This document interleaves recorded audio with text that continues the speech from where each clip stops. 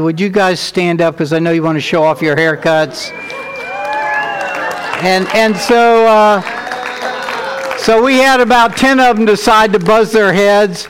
So they wanted to join Dr. Ray Self in that effort. And so, thank you guys. You can sit down. So that's called team. Today is the day many of us talk about team. It's many times we talk about the Super Bowl and this incredible team type stuff that God is doing. And I wanted to say this till later, but I'll go ahead and jump into it a little bit now. A team, a Super Bowl team, is the best of the best. These are the people that have worked close together. Do they have the best superstars? Maybe not. But they work the best as a team. They're each bringing their gifts. They're each bringing how they're wired. They each bring their talents. They each bring their hard work ethic to get to where they are. And together, they did something absolutely remarkable. And if you've ever played a team sport, and I'm just going to use football, but if you have ever played a team sport, you count on your buddies to be there in case you goof up on something. And if you don't do your part, then if you don't block that person, they get to your quarterback.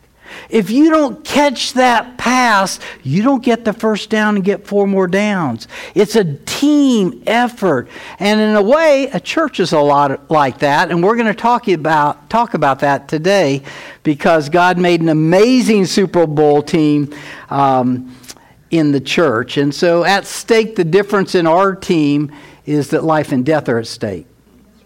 Eternal life and death are at stake. Eternal walking with Him is at stake. Real love is at stake. Being part of something bigger than you can fully imagine is really at stake. Let's pray. Oh, Father God, thank you so much for letting us engage with you today. Oh Lord, the encounter was sweet. You've opened our mind a little bit more through some of the lyrics that we were singing. You opened our mind by what your Holy Spirit was poking us about. And Father, we are so grateful for your intervention in our life. We are so needy of that, Lord. Sometimes we think that we don't need much, but Lord, when we stop and lay our head on our pillow, we know that we aren't all of that, and that we really need you. And so, Father God, I thank you for this day. I thank you that you want to show us what the real Super Bowl is all about, and how you have chosen us as this group called your church to be a part of something that you call critical. And so, Lord, we just want to label it like you label it. We want to be all in to focusing on what you have for us in our life on earth. Oh God, we are thankful for gathering us together today, and we just we look forward to what you want to speak to us. Open our hearts that we might actually hear you. Open our minds that we might actually engage with you in our thinking. And we bless you in the name of Jesus. Amen. Amen. Well, today is going to be a really neat day. We have a kind of a two-part next 2 weeks. We're going to be talking about God's Super Bowl team, His church. Today will be the focus of that. And but before we get into that, we have the distinct honor of setting in Stephen Grubb as a new deacon at Freedom Fellowship Church.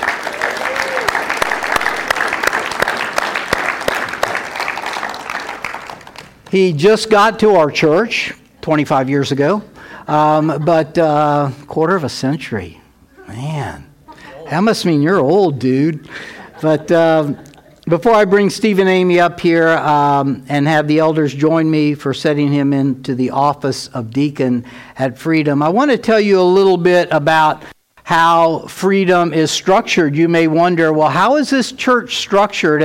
And many of you are newer with us, and so we all come from different places, different walks, different denominations, or no denomination, and everything's a little different on how churches are structured. We tried to structure our church the closest we can see it was done in the New Testament, that first century church. And so we have 3 overseers of our church that are not here in this building. We have Pastor Keith Tusey, who is the leader of the Network of Related Pastors, which we are a part of. Pastor Keith is an amazing guy, and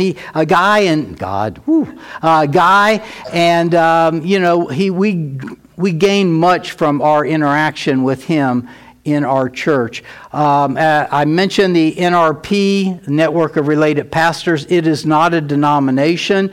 It is an affiliation of churches and pastors, primarily east of the Mississippi, 60 to 70 churches that we interact with. And he is a great investor in our church. The next one is Pastor Joe Warner, who is the founding pastor of Freedom Fellowship for 28 years. We have sent him out. He is now serving pastoring pastors throughout the nation and the world. And he is a great man of God, and you will get a chance to hear him in just a couple weeks. On February 26th, he'll be back here with our church. Our third overseer is Pastor Tony Nardella, and he is the leader, the founder, the president of Heart of Titus Ministries, which is a worldwide missions organization.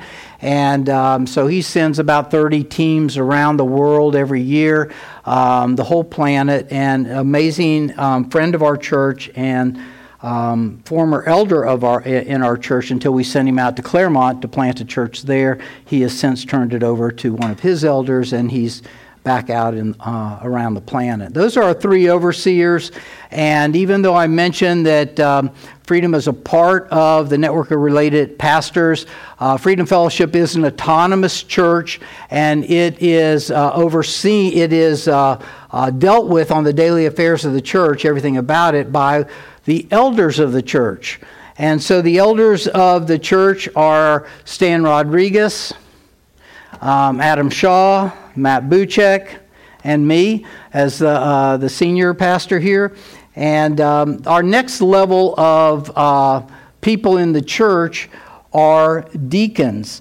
And in case you don't know, there's really only 3 classes of people noted in the church in the New Testament, and that is the saints, that's us. I know that's a scary word, isn't it?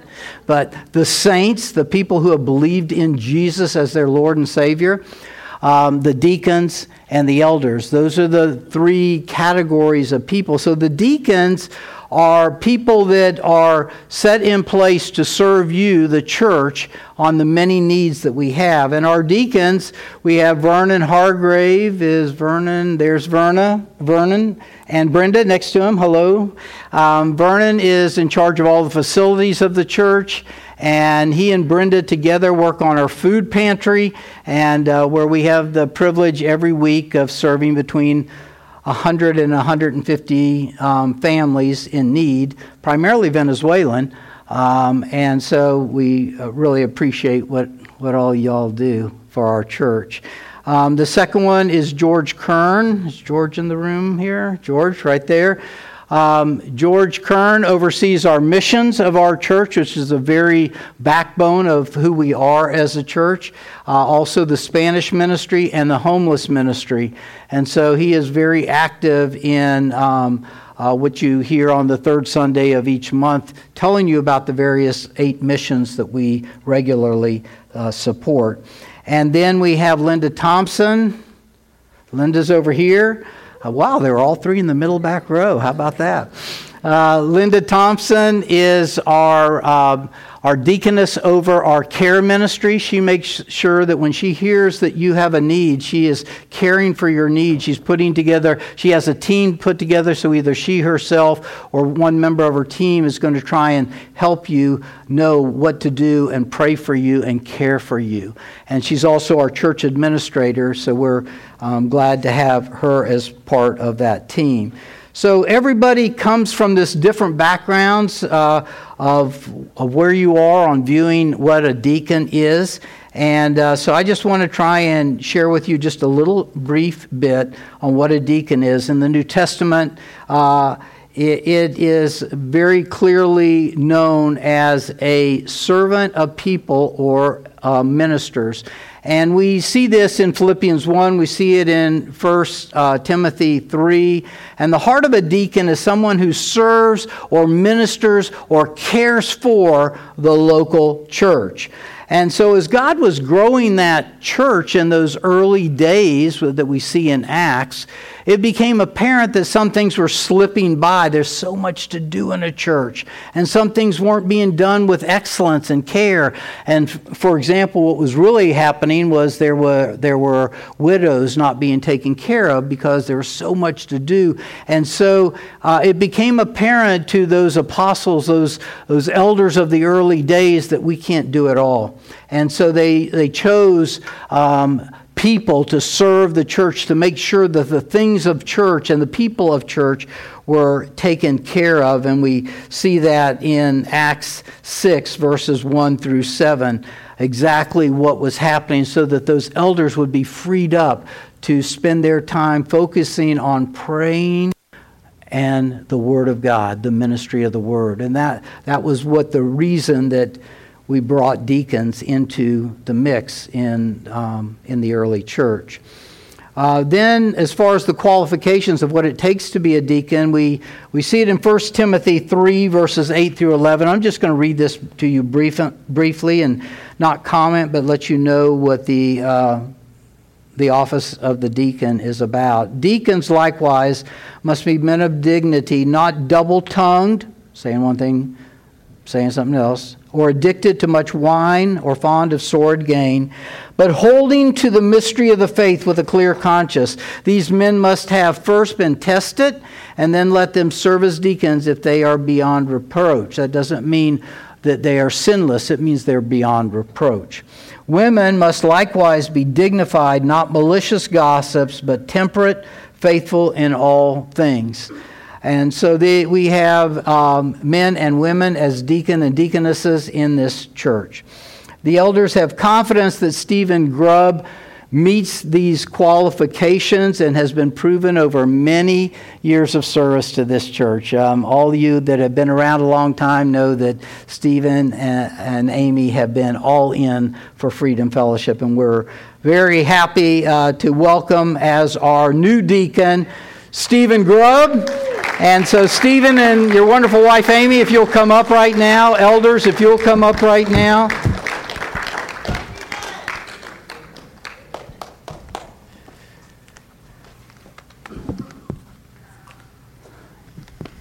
You okay? Absolutely. Amy, you okay? Amy loves standing in front of people. Amy is the one who makes lots of things happen behind the scenes, but standing up here, not really necessarily her favorite her favorite thing. But he says that's his job. Amy says that's his job. But we're glad to have you as a new deacon, and I'm going to represent the elders and pray for Stephen. And I just encourage you just to extend your hand and let's pray for him at this time. Father God, I thank you that you have chosen your son Stephen to step into this new season of being a deacon, a recognized office within the church as you did, as you created it, Almighty God. And so we lift up your son, Stephen, and we say, Father, that we receive him fully into the position that you have set him into, that you have appointed him to be. And so, Father, I thank you. I ask your blessing upon him as he serves the people of Freedom.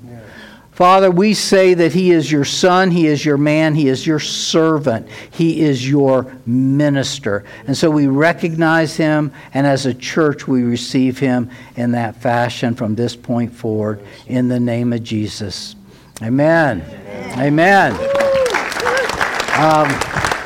Pastor Stan's going to read something that the elders have all signed. Go ahead. Certificate of Ordination of Stephen Grubb. For those of you who don't know, Stan is Stephen's father-in-law. Very much so. This is to certify that Stephen Grubb, having proved his divine gift and calling to the diaconate ministry of Jesus Christ, and having consecrated himself to this calling according to the Word of God, and by the standards prescribed by this church, has been recognized as a deacon by the laying on of hands and prayers of these witnesses in his church. And he continues in the faith according to the doctrines of the Word of God. And then we have all four signed it. So there is your certificate, son.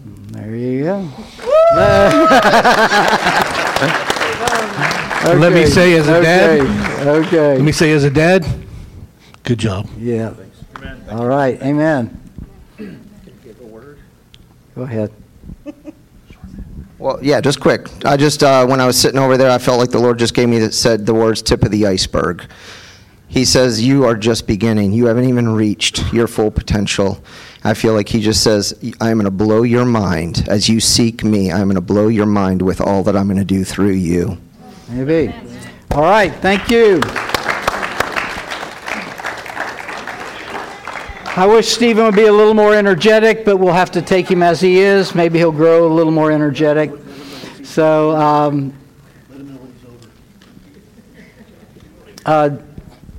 initially, Stephen will be working with the men of the church. So a lot of you guys have already know that he has been working in that capacity, and we've recognized him in this role. So, guys, he's a good one to reach out to. All right, so let's transition to God's Super Bowl clash and the Super Bowl team he assembled over 2,000 years ago. You know, the Bible talks about two historic, life-altering events in history that have happened. There is a God-Satan, heaven and hell spiritual battle that occurred. The second one is there is a man and sin, or humanity and sin, separation from God battle. Battle one has been decisively won. It's over, and Satan was defeated. God was victorious. Satan lost his place in heaven.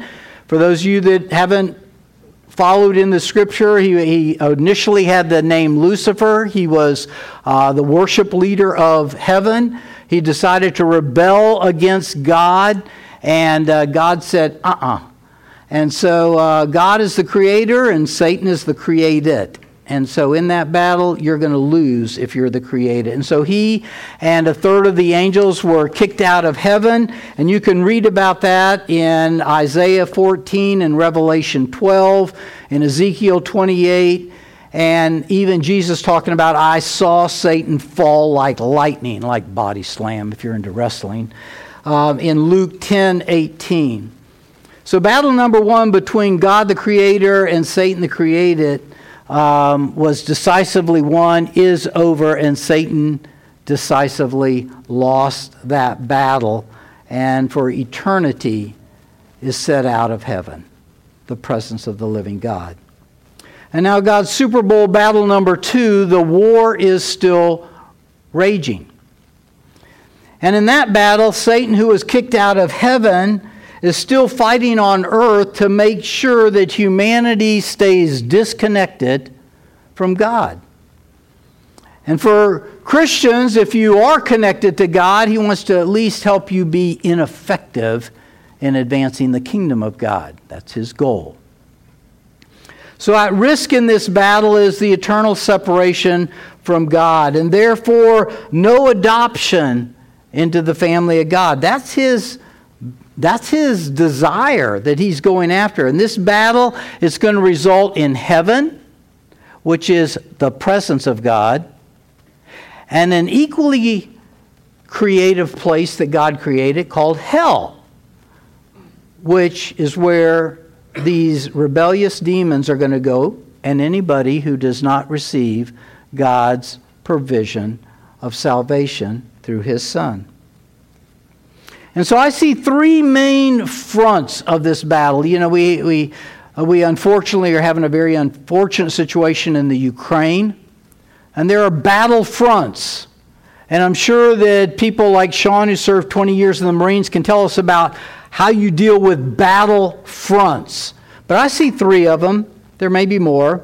The first battle front is getting more immersed in sin. I see this world getting more and more immersed in sin, which is just a biblical word for violating the standards of God.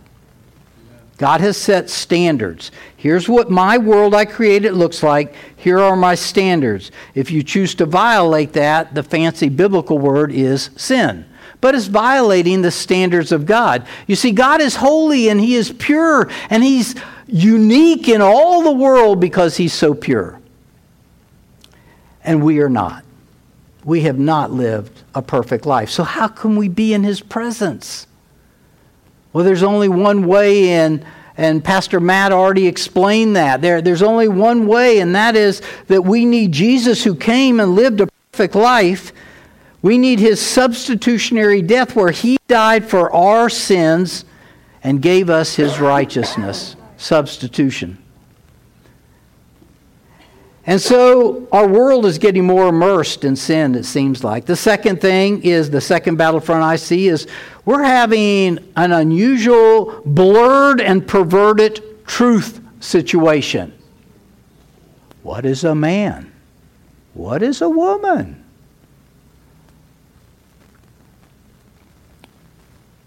Maybe you can change to the opposite sex, in which case what you're really saying is, God, you goofed up, but I'm going to make a correction here. So at its core, forgetting everything else, at its very core, you're saying, God, you made a mistake and I'm going to correct it. So that's blurring the lines or perverting. What's the word perversion? The word perversion is twisting the truth. It may be fully, it may be just a little bit. But it's just a little twist, just a little twist. The third battlefront I think that we are facing is satanic and worldly distractions. They're two different things, I know, but I'm going to just put them together in the word distractions. Distraction from what God calls the main thing. God would say the main thing is reconnecting my family. The family being together. Being able to join and be adopted into His family. That's His main thing. And we have a few years to get that right. Just a few years on earth. Because most of life is afterlife. But we treat it as this is all there is. But really, most of life is afterlife. And so for us to focus on the things of here and now and totally ignore the other stuff probably doesn't make much sense. So that in itself is a great distraction. Let me get you so focused on other things. What are these other things? Politics and wars. You know, as we get into the election cycle, we're going to have lots of stuff to talk about. Am I saying that electing leaders and all that is not important? No, I think you should vote for what you believe is the most biblical platform you can see. Nobody's perfect, but the one that works for you. Research it, make that decision. Natural catastrophes, they get our attention from time to time. Finances, money or the lack of it gets our attention. It can be our overt focus if we're not careful. And yet we have to negotiate many things in life, money and family and all this other stuff. Speaking of family, we can get too immersed in family activities. Oh my goodness. What are you saying? I'm saying that family is good in God and He made it. But if that's your focus and you miss God's main focus, then you're going to go to hell with a wonderful family. You can be the best family person attained, went to every traveling soccer game on Sunday, Monday, Tuesday, Wednesday, Thursday. And you may miss God. Don't misunderstand me, I'm not talking about being in church. I'm talking about connection with God. Social media. I mean, the statistics are outrageous on how much time people spend in social media. Social media wrong? No, I don't think it is. I think it could be a great tool. But it also can be a great distraction if it pulls your one and only possession you really own in life is your time. Okay? And when you get on this side of life where your kids are grown, you realize all you really have is your time. So how you spend that time is a big deal. Infotainment, TV, movies, news, the internet. Not bad, just as long as it doesn't eat all that one and only resource you have, your time. Career advancement. Is it good to advance in your career? Absolutely. But is it so all-consuming that you miss the point not only of you connecting to God, but caring enough for your family and friends to tell them about God? Education, influencers. I love the influencers.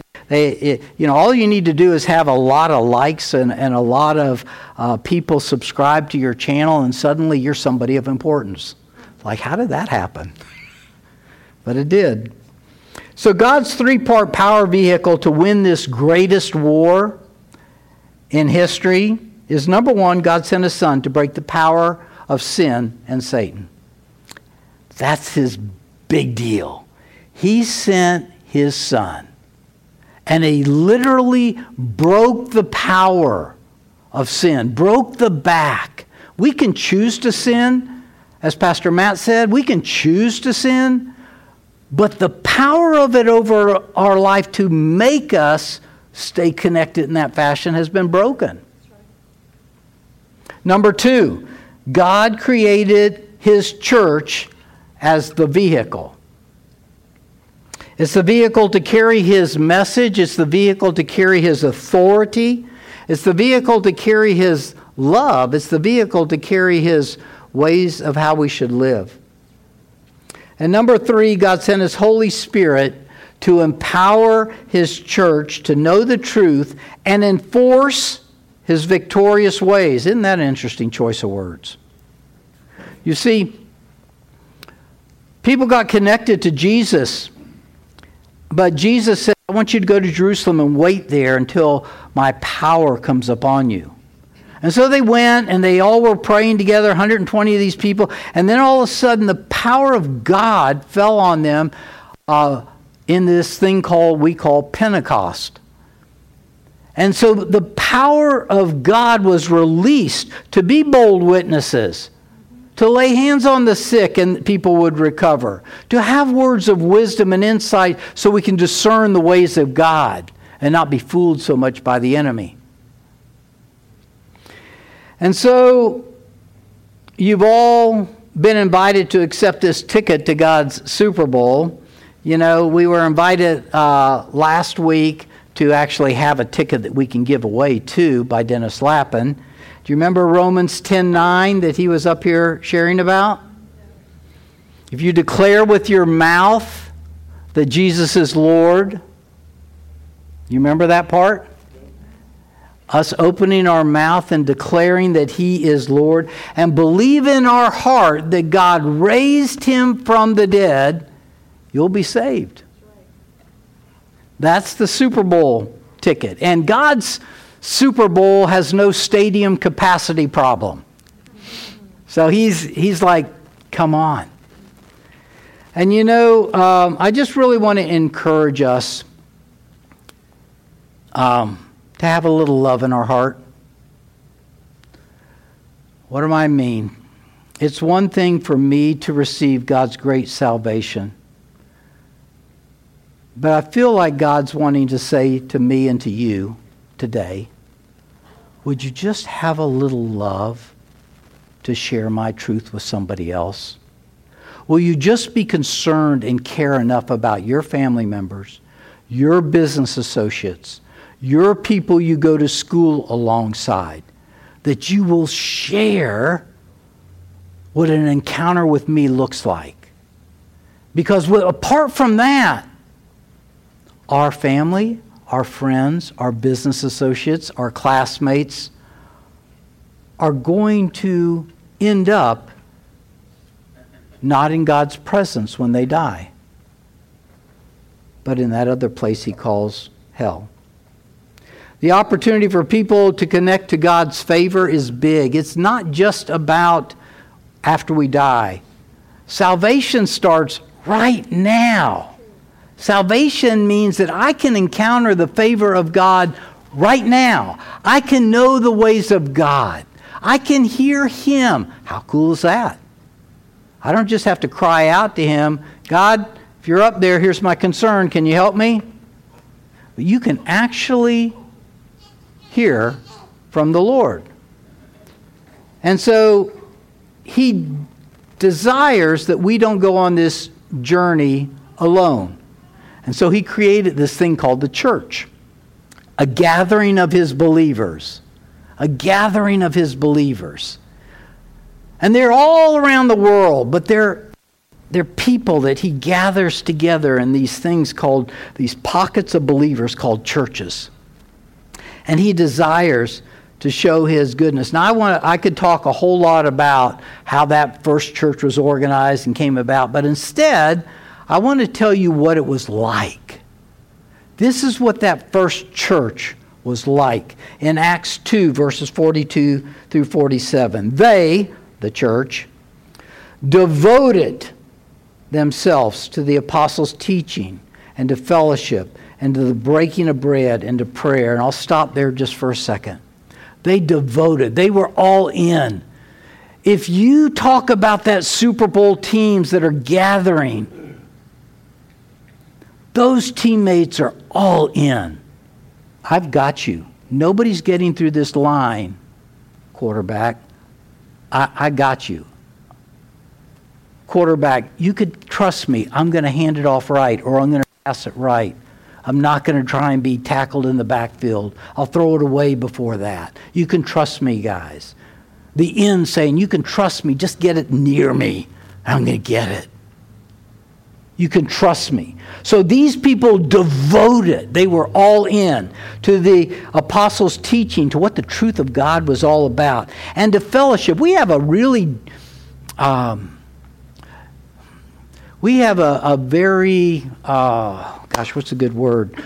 We don't have a complete view of this word fellowship. The word fellowship, the implications of the word fellowship in the Greek there was that we are together in this.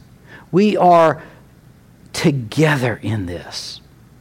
And so that Super Bowl team, they are together in going against an adversary to win a championship. Yes. And we as a church need to be together. I'm painting a picture of where we can be. In some cases, we're here a little bit. In some cases, we're not. We have areas that we can grow in, where you know I have your back and I know you have my back. Fellowship. And to the breaking of bread, they love to eat together. Well, we're there. We love to eat together. And to prayer. Prayer is that, can you imagine being married and not really communicating to your spouse and hearing back from them? That makes no sense. So why would we have a one-way conversation with God? Why would we do that?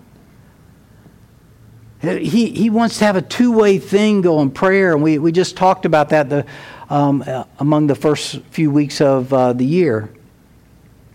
Verse 43, everyone was filled with awe at the many wonders and signs performed by the apostles. There was a sense of awe that we get a chance to participate in God encounters. We can be involved with God and see things that are beyond us happening. Verse 44, all the believers were together and had everything in common. Does that mean they were socialists? No. I believe they were capitalists. There still was a guy who's working on building furniture and selling it, and if somebody had a need, he helped. And there's somebody else that had a farmland and they farmed it. And there's a profit that happens. And somebody had a need and they helped. And if the need got too big, I'd sell the farm and we'll meet the need, trusting God for the tomorrow. So no, this isn't about, I used to look at this and think, are they into socialism? They sold property and possessions to give to anyone who had need. Verse 46. Every day they continued to meet together in the temple courts, and they broke bread in their homes and ate together with glad and sincere hearts. This was not an occasional thing. I got the impression that it's not a Sunday experience. My desire and heart for freedom is that you don't come to church, but that you are the church. That's my desire. Where are you going? I'm going to church. No, I hope you are the church, and we're coming together to gather to worship the Lord, to hear more about His incredible things that He has for us. Verse 47, we'll stop here. Praising God, thanking God. Is that a regular part of our lives? Lord, thank you. I mean, even as we were talking earlier, remembering the God interventions that He's done in our life. Remembering when we were about to run out of money before we ran out of month, and how God came through and somehow you made it. Remembering how God healed your sick child and they're still with you. Remembering some of the goodness of God. Praising God and enjoying the favor of the people. And the Lord added to their number daily those who were being saved. This describes a church that Jesus birthed that had real love and care for each other. Notice their priorities and their focus. They were God-oriented, and they were oriented toward one another, really caring for one another. They were alert for God interventions. They're actually kind of looking for them, for God to show up. Are you looking for God to show up in your day? Yes. Don't feel condemnation from my words, because I'm on the same journey as you. So let's be attentive to what He might want to show us. And then I noticed that they had glad hearts, and the church grew. Outsiders looked and wanted what they had. Just think about that. Outsiders looked and wanted what they had. They wanted to be on that team. They wanted to be on that team. Is freedom that team that people want to be on? If not, why not? Well, it's that pastor's problem. Okay, I got big shoulders. I can take that. But I don't think that's the full answer. I think the full answer is we are the team. How we love one another matters to meeting somebody's needs, but also for other people to see. Somebody did what? They came over to your house and helped you when you were sick. They brought food when you had a baby. I mean, what? What did they do? What? There was a reason. You know, I want you to think about this. Sinners were attracted to Jesus. Just think about that for a second. Sinners were attracted to Jesus. Why aren't they attracted to the churches today? Not just this church. Not just this church. But why aren't sinners, people that know they're far from God, why aren't they attracted to God's church? Because they were attracted to that first century church. Could it be that Jesus was focused on what those around Him had lost? I want you to think about that. This person lost their sight. I feel for them. I have compassion for them. I'm going to heal them. This person over here didn't know how to put their family back together. This person over here had a son who has physical problems and needed to be healed. This person over here, people were drawn because Jesus saw what they needed. They were oppressed by the enemy of life, Satan. Jesus was consumed with what they lost. And sometimes I think the church is consumed with what they do wrong. So we don't want to be that people, because if we were good enough to open up our hearts, we've done a lot wrong too. And by the goodness and grace of God, He saved us. And we're in that process of growing more Christ-like. So let's invite people to meet our Jesus, because He's concerned about what they've lost. And He wants to give them healing and salvation and love, because they didn't experience it in their first household maybe. And He wants to give them kindness, because maybe they didn't experience that in their first house. And He wants to give them value and worth, because their boss steps on them all the time. Jesus is concerned with what they lost. Let's be concerned with where people are hurting. They're hurting. The answers are found in a person. The answers of life are found in a person, and His name is Jesus. The answers are not found in a 5-step strategy on how you can be more successful in life. 5-step strategy on how you can raise the best kids.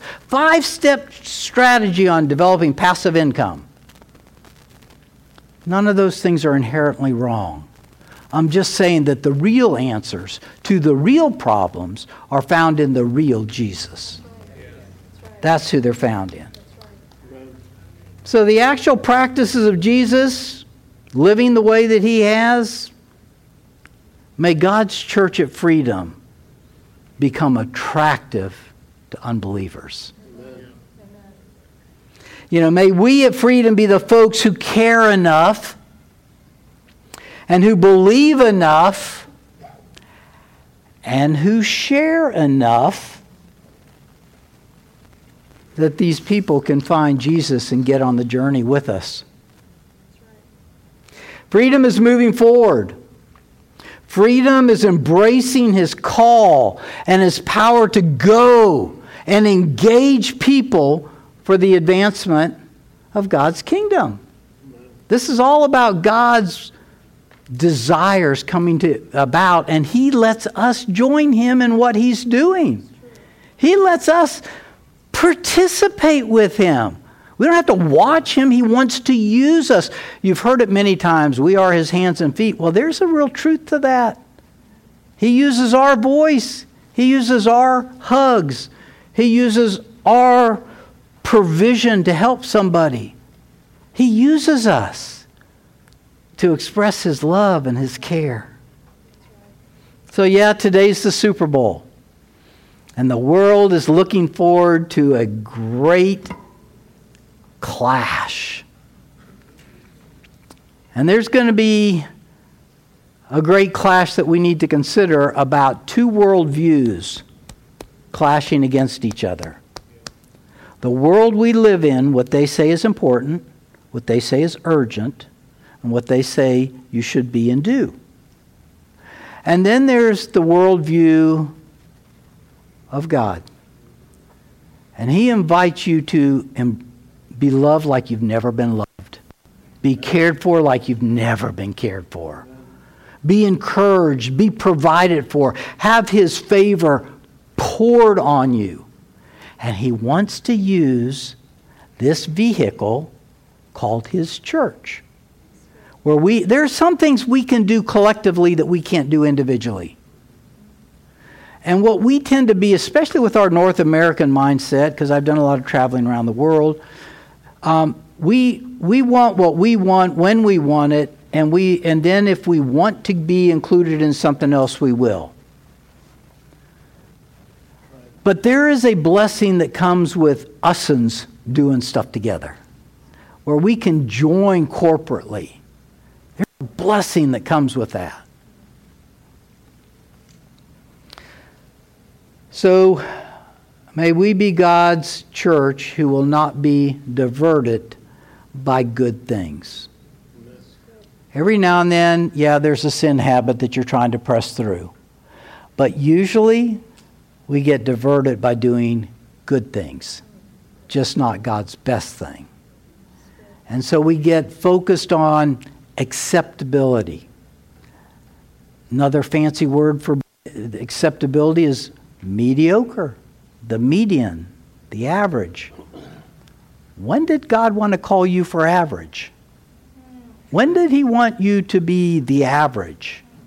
God wants to just abundantly bless you, use you, empower you for his purposes.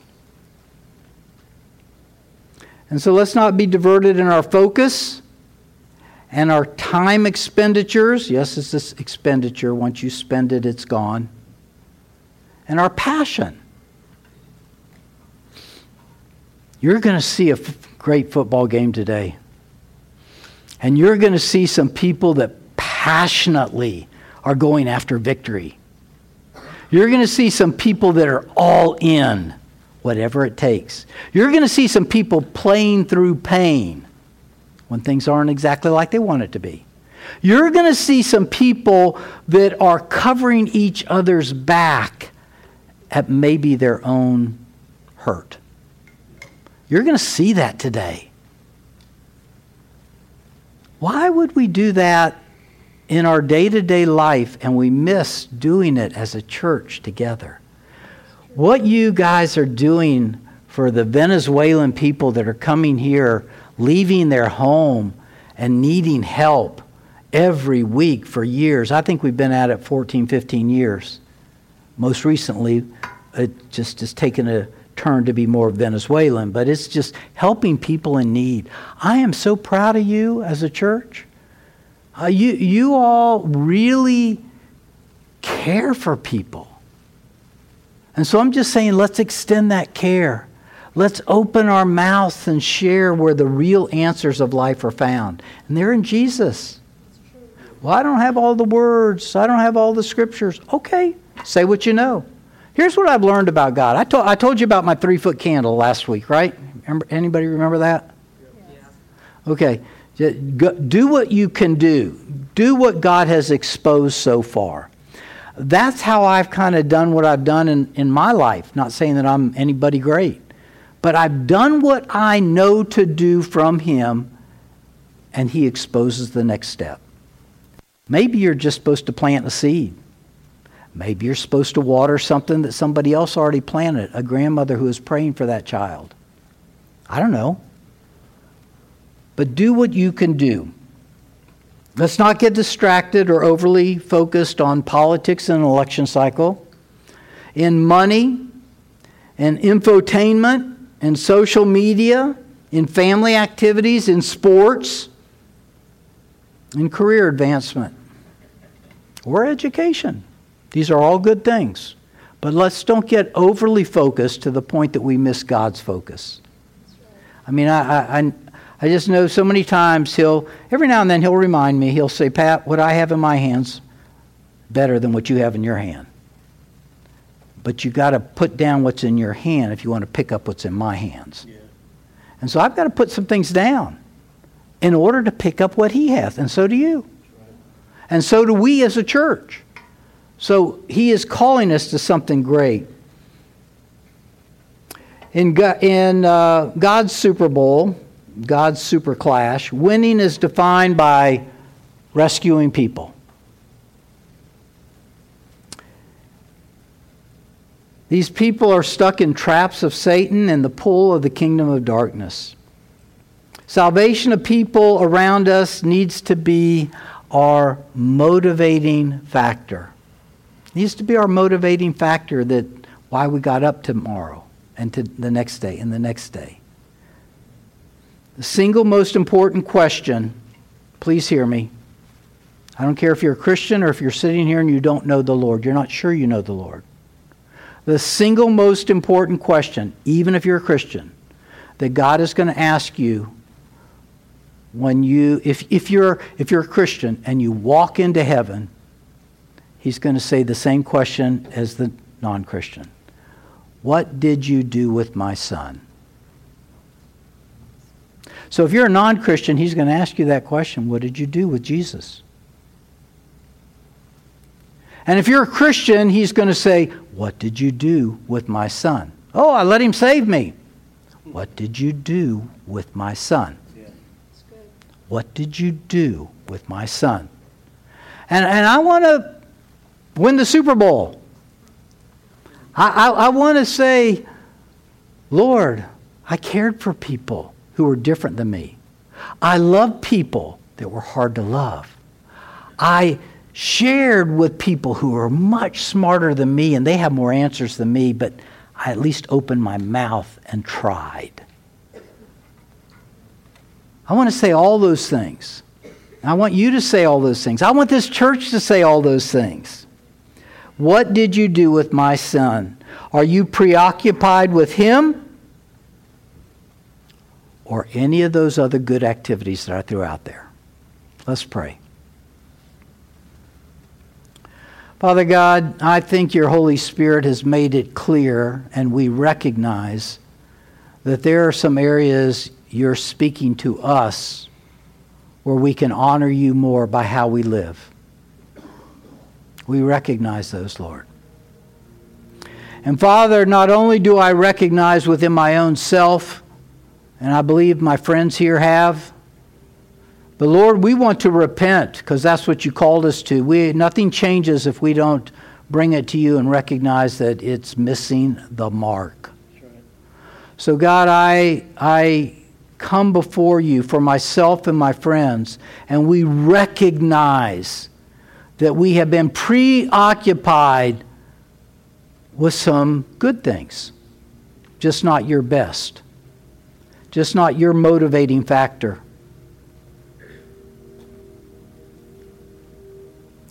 Lord, we recognize we've been preoccupied with our jobs and careers. We've been preoccupied with what we don't have, so we put more effort there. We've been preoccupied with our disappointments. And to some, Lord, that's led to depression. Seems like, Lord, we've been preoccupied with everything but you. And so, Lord, it is our heart's desire to respond to your prompting. Not to come to church, but to be this thing you've called us to be. Your church. Your body. Doing our part. If we're a finger, we're doing our part. If we're a liver, we're doing our part. If we're a foot, we're doing our part. So, Lord, we love you, and we want to tell you we want to be all in. Just like those Super Bowl teams, the teams that actually made it to the Super Bowl, God, they had a passion to do it. We want a passion for you. They had a heart to change and do what was necessary to win. We want to do that for you. They had a heart of unity. Oh God, may the people of freedom be unified according to your purposes.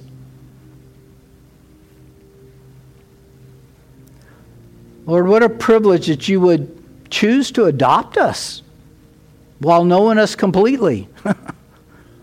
You've adopted us. You love us.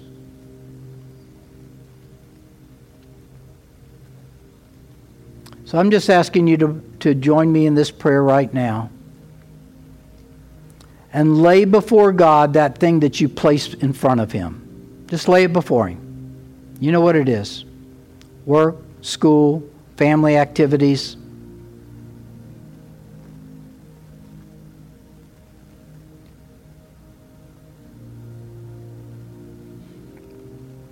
Tell Him what you've done and tell Him you desire to turn away and call important what He calls important.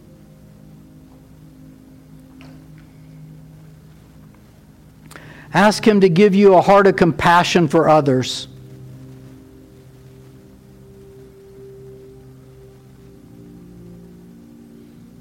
Ask Him to use you.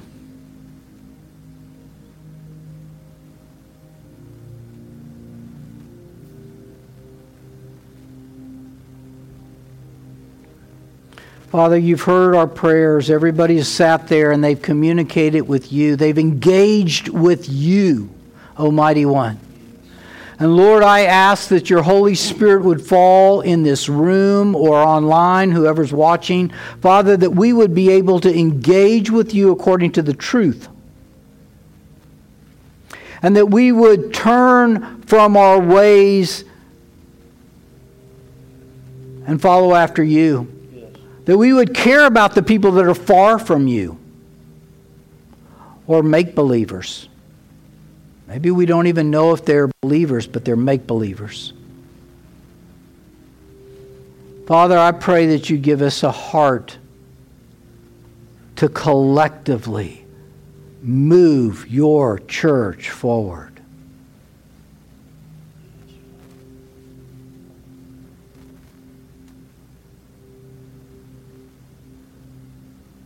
Now, for those of you that can, I'm going to ask you to pray one simple sentence. I'm going to tell you the sentence ahead of time so you don't just say it. I just want you to pray one simple sentence, if you can, out loud. And the sentence is, God, I'm all in.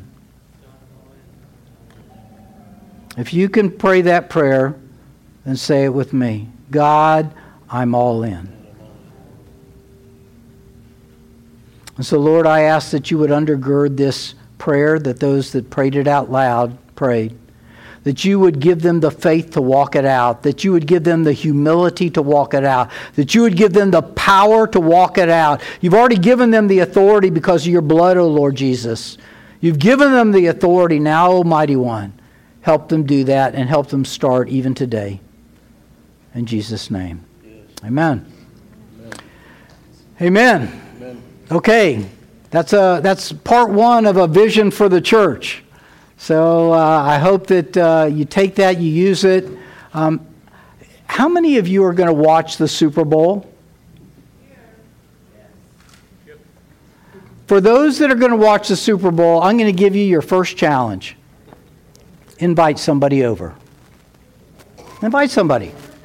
Invite somebody over. Who knows what will happen? Invite somebody over. Okay? Okay. God bless you guys. If there's anything going on in your heart that we can pray for you, please come forward and we'll be glad to do that. Otherwise, you're dismissed, and have an incredible day.